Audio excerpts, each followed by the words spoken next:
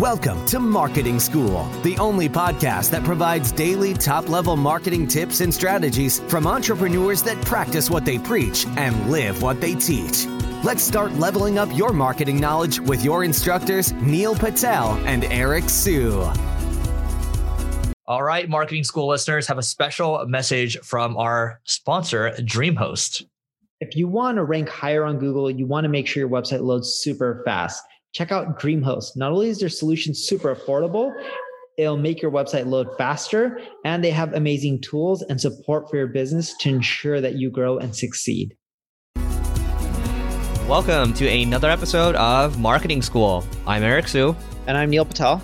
And today we are going to give you 4 secrets to skyrocket your traffic with long tail SEO. Neil, what is number 1? So number 1, if you really want to skyrocket your traffic with long tail SEO, one thing I recommend doing is looking for all the related keywords that people are searching. Now, I'm not talking about just questions and answers or Google suggest related stuff. Anytime you do a Google search, at the very bottom of the listing, you'll see a lot of related keywords.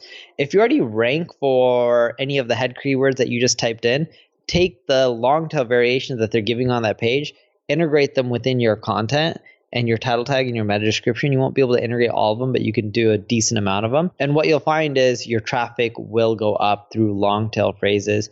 You need to mix that text throughout your post. It needs to blend. It needs to flow well. You don't want to just stuff in the keyword, but as long as it blends in and flows well, you'll do fine. Yep. Number 2 is you have to monitor the traffic from, especially your high performing posts. Let's say the 20% that brings in 80% of your traffic. Ideally, you're monitoring those, and ideally, you're monitoring any page that is losing its traffic, right? So we have a free tool called Content Decay, and it's that comes from ClickFlow. You can just Google ClickFlow Content Decay and you'll find it.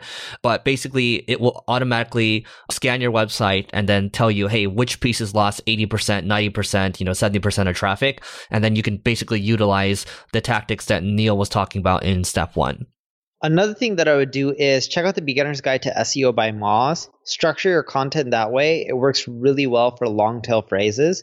Because instead of having one in-depth page that's 50,000 words, you're breaking it down into bite-sized sections. So you're having the main parent page, and then you're diving into it. Like if the thing was on SEO, you can give an overview on the first page. Then you can go into link building on page, etc. in each and every single subchapter. This allows you to rank for more long-tail terms. It also boosts the rankings for the main head-tail term or head terms for the main introduction page as well. And not enough people do that. I don't know why, but it works well. It just takes a little bit of effort. So instead of writing one post, you're writing kind of like 10, but they're smaller, and then you're integrating them into one piece because they all roll up. Yeah, I mean, there's 2 ways of this is I guess step 4, but Neil's talking about is basically a power page, which is a concept from Brian Dean, also known as Backlinko. But the other thing you do with it is you can make a pillar piece, right? And they're kind of similar, but they're not exactly the same, right? A power page is you have everything on one page. Now, a pillar page would be you have one introductory page and then it links to, let's say you have 12 different chapters in it, right? And so you can do it like that, and then they're all kind of interlinking to each other.